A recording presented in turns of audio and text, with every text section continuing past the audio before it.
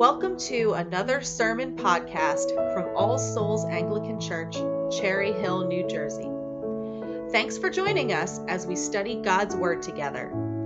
These weekly sermons are part of the teaching ministry of our church. Have your Bible ready as we begin this week's sermon. And stay tuned when we finish at the end to find out more about us. Now, this evening is our 22nd sermon in our sermon series on the life of Abraham. And our text this evening is Genesis chapter 22,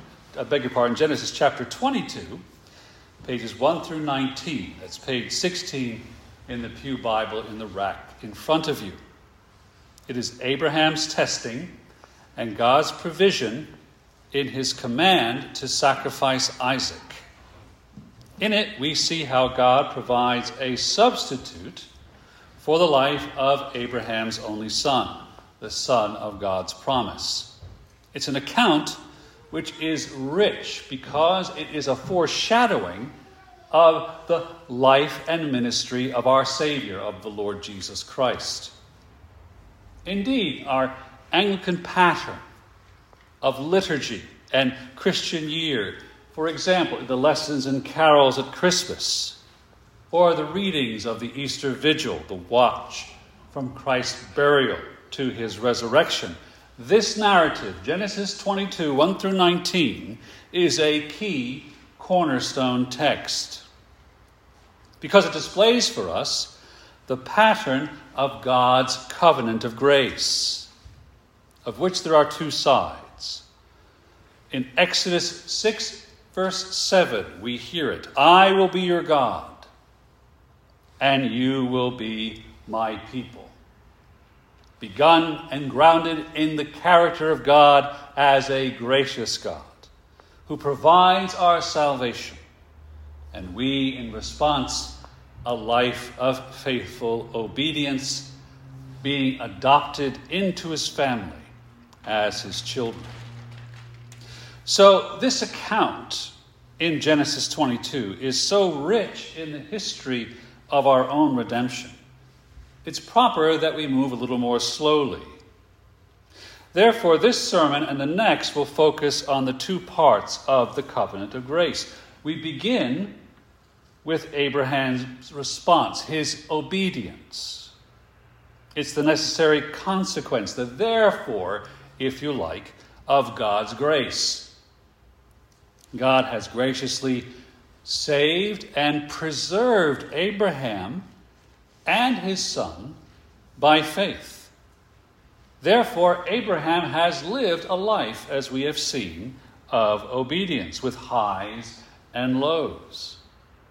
He understands that he is no longer his own, but belongs body and soul to the Lord Jesus Christ.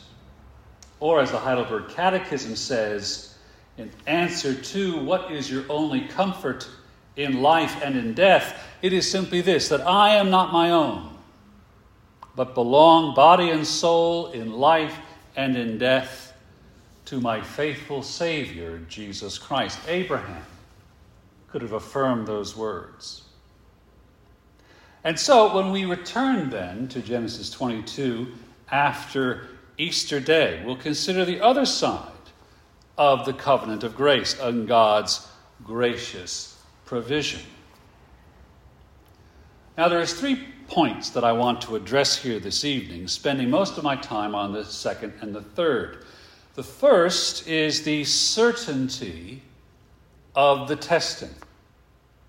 The second is its context, and then to conclude with the actual content of the test.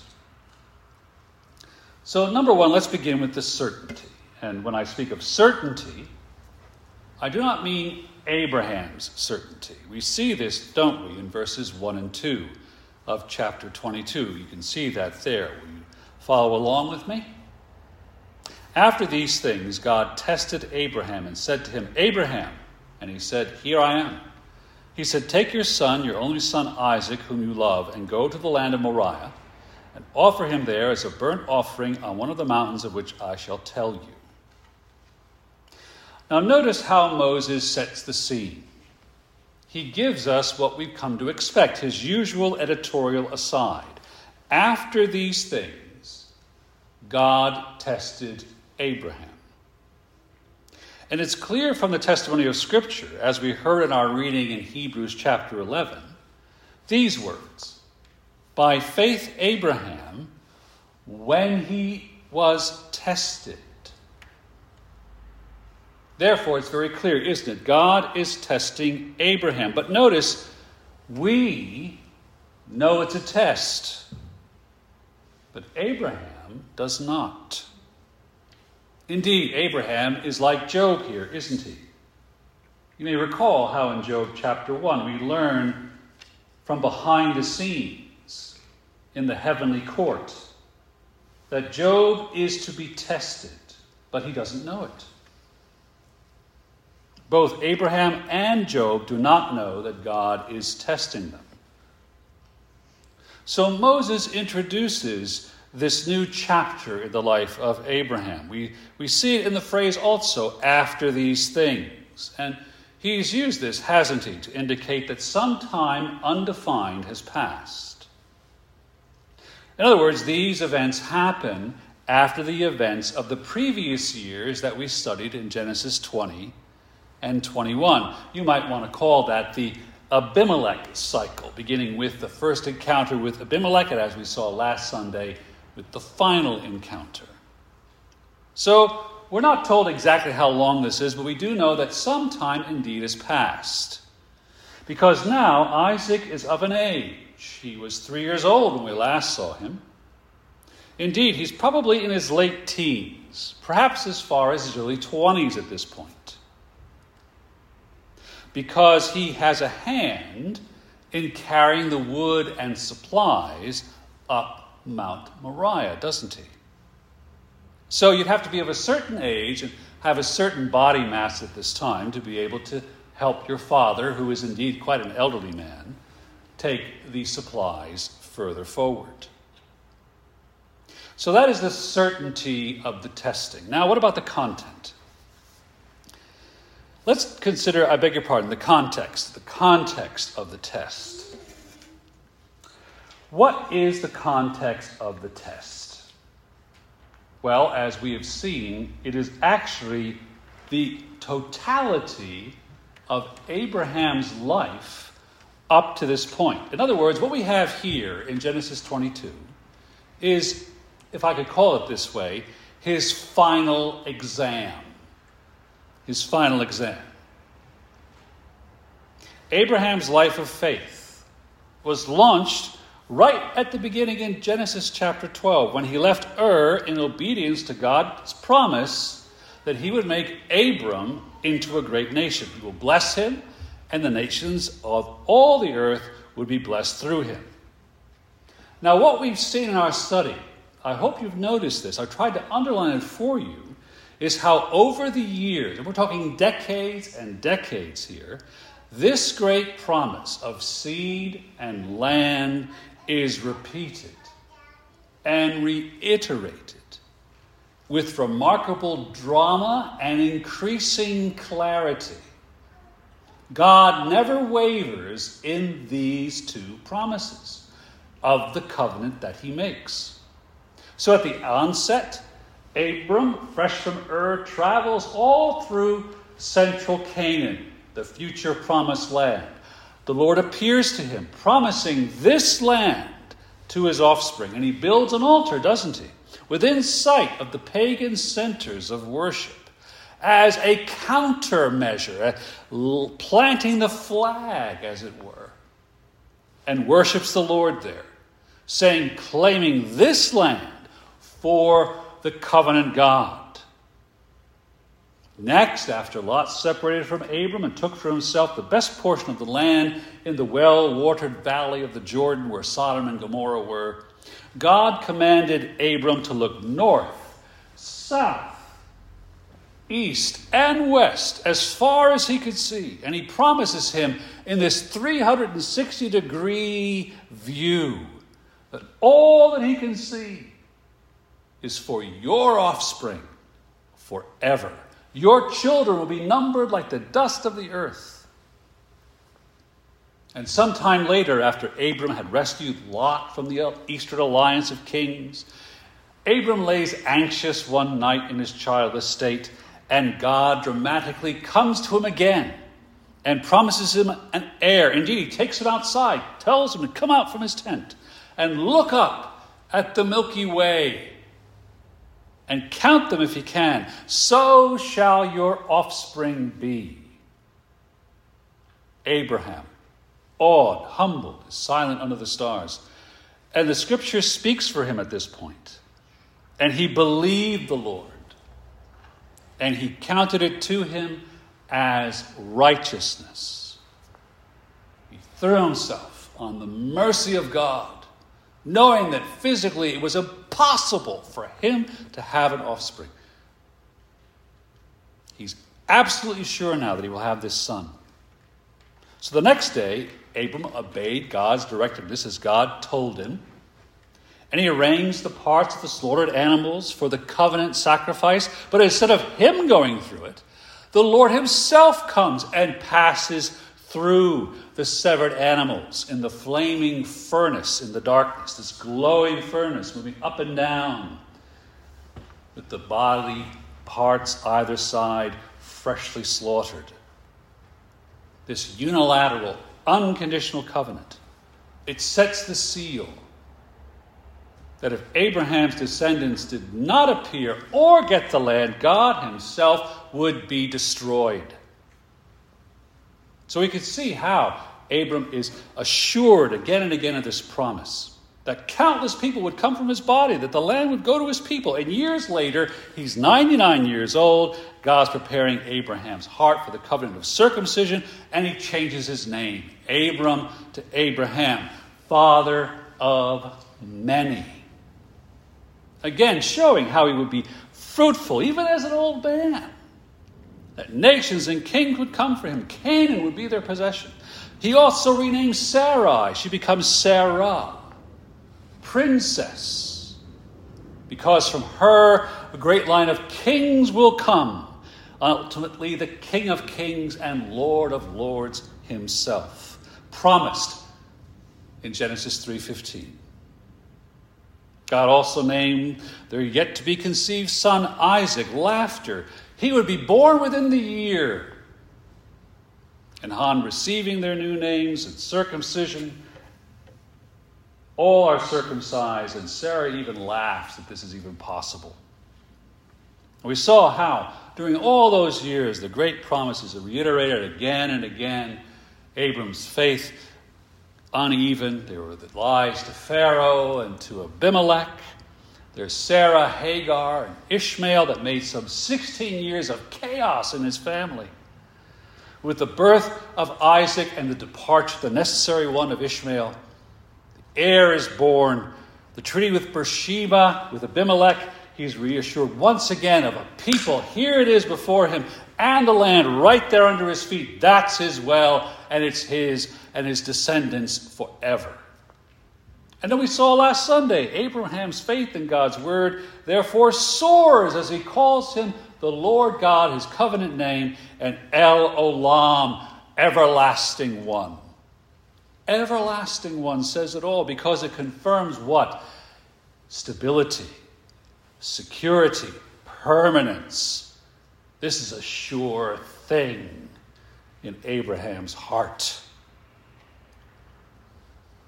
These statements again and again. First, when he sets foot in Canaan for the first time. Second, under the stars of the Milky Way, when he saw the fiery presence of the Lord glide up and down. When he's renamed the father of a multitude, princess, circumcision, and finally they're holding the baby Isaac in their arms, and they praise and sing El Olam, everlasting one. The restatements of the promise initiate Abraham's long, secure stay in the land of the Philistines, Beersheba, until the test. Now, what you may have missed is that we've actually come full circle.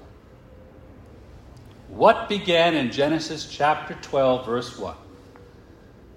The first time we hear God command Abram to go, he offers up what? His past. He gives up his country, his clan, his father's house, to receive the promise of a heavenly Father's blessing. Now it ends with the same command, go. But now he's to offer up what? His future. His future. Your son, your only son, Isaac, whom you love. Abraham has to rely on the Lord, even when it seems the Lord is going back on everything he said, everything he's done, every covenant promise made over those many decades. And so we come to the test. And this is no meager test. We consider the context that I've just reviewed with you, these many weeks of study that we've given. We can see now how we are at the crux of things, don't we? Indeed, the psychological weight. Can you imagine what this must have been like? It must have been huge. Decades of waiting. Hopelessness in a situation, doing age and infirmity, making any child impossible. And now walking alongside Abraham is a fine young man, the risks of infancy and childhood far behind him, his son, his only son, in terms of God's covenant promise. Through Isaac shall your offspring be named. This is the one promised.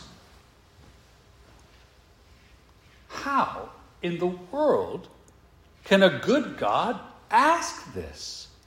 How can he demand Isaac's life?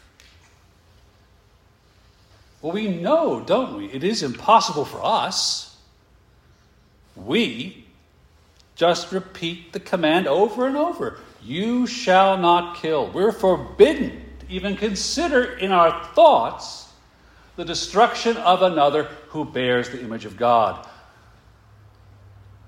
But not God. He can require a life. Why? Because we are all justly judged. All have sinned and fall short of the glory of God. Therefore, all mouths are stopped. We are all born in sin. In sin, my mother conceived me, David writes in Psalm 51. We learn in the scriptures, don't we, how God graciously is delaying judgment, for he does not wish any to perish, but that all come to repentance. The wonder is not why doesn't God save everyone? The wonder is why does God save anyone? So in light of the test context, it appears to Abraham that God has gone back on his promise. And now it gets fascinating. What's so unusual about verses 3 and 4? Can you notice that? Let me read them aloud again. See where you can figure this out. So Abraham rose early in the morning, saddled his donkey, and took 2 of his young men with him, and his son Isaac. And he cut the wood for the burnt offering, and arose and went to the place that God had told him. On the 3rd day, Abraham lifted up his eyes and saw the place from afar. What's wrong with this? This isn't the Moses style we've come to expect, is it? It's not his usual terse style. After these things, this. That's all we get. Instead, what does he do? He goes into detail here, doesn't he? So much so that verse 3 is really unnecessary. I could just say, so he lifted up his eyes on the 3rd day and he saw them out. So what's going on here? What is he doing this? He's slowing down the action with details. He wants to underline the unpacking of events. This is no impulsive act on Abraham's part. But there's no pause or deliberation either, is there? Abraham's not being impulsive. He's carefully bringing all these things together, one after the other. The whole time we can just imagine thinking about this command, go, go. And he had 3 days and 2 nights to ponder. Can you imagine trying to lay down your head that night, knowing what was at the end of this journey? He never turns around. He never goes back to Beersheba. And he also underlines the trust he has in the covenant promise in verse 5. Do you see it there? That Abraham said to his young men, "Stay here with the donkey. I and the boy will go over there and worship and come again to you." Well, this is one of those times where I have an issue with the ESV because it omits something very emphatic in the original language. Here it is in the NIV, a translation I don't usually like, but they get it right here. He says to his servants, "Stay here with the donkey while I and the boy go over there. We will worship, and then we will come back to you." The "we" is emphatic in the original. So is Abraham lying? Absolutely not. How am I able to say that? After all, he did lie before. We've seen him lie before. Hey, yeah, she's my sister. Pay no attention. We know he wasn't lying. Why? Because God's word provides the answer. We heard it tonight as Alina read it. Hebrews 11, verse 19. He, Abraham, considered that God was able even to raise him from the dead. What's this? Abraham believed in the reality of bodily resurrection. Therefore, he knew even if Isaac was slain, God would restore him to life because of the certainty of God's character in the promises he has made. This, my dear friends, is the first example in the Old Testament of the hope in the resurrection. Resurrection is not, as the liberal theologian may insist, a New Testament idea. Indeed, I would argue this way: Abraham would never have made the sacrifice if it were not for the fact of the resurrection. And that's a key point, you see. And we should pause to consider it because sometimes we get our understanding of the resurrection wrong, don't we? We think of the resurrection as a hope for, the end. Right? You get to the end, resurrection, that's it. Something for after or beyond this life. But what's going on here? Resurrection animates Abraham's life. What's going on here? Resurrection animates completely the believer's life. It enables us to set apart, to consecrate all to God. And I mean all. All means all, doesn't it? This is why James chapter 2, verse 21 cites this episode in Abraham's life as the benchmark of total obedience for every Christian believer. How is Abraham able to do this? Because of the resurrection. Because nothing's lost. Whatever you give up, nothing is lost. It's as if every believer has their little tiny Isaacs that they don't want to give up, don't they? Why? We've lost sight of the resurrection.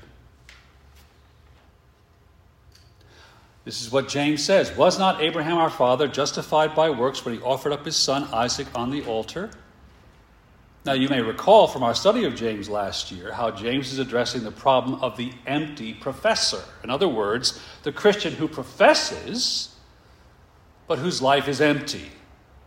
Or it's legalistic, or it's grudging in its obedience. James reminds us that our works of obedience justify us before other men and women because we're so animated by the truth of the gospel.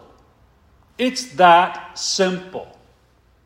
Therefore, Abraham's obedience is our obedience. For Abraham to be willing to lose his only son is confirmed in our Savior's words as he makes the allusion to it in Matthew chapter 10, verse 37. It's that one we never can figure out. Why is he doing this? He's referring to this. Genesis chapter 22. Whoever loves father or mother more than me is not worthy of me. And here it is. And whoever loves son or daughter more than me is not worthy of me. All means all, doesn't it? That is the call of faith. When we are grounded in the reality of what God has done and given us proof for our own eyes, as we shall see in 2 weeks' time on Resurrection Day, how can we not offer up all, knowing confidently that nothing is lost, that all you have, all you are, belong to Him? The biblical principle is so simple, my dear friends. We do not labor to resurrection, but we live laying down all because of resurrection. Your fear of loss is conquered by our Heavenly Father's glorious resurrection, restoration. That is why Abraham could continue to put one step before the other in the most grievous testing of his life. Amen.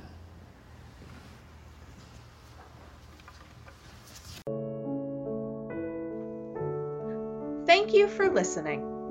You can find out more about us by going to our website, allsoulsnj.org. There, you can support our mission by making a one-time donation or starting a podcast member subscription by clicking the Support the Show link under the Contact Us tab.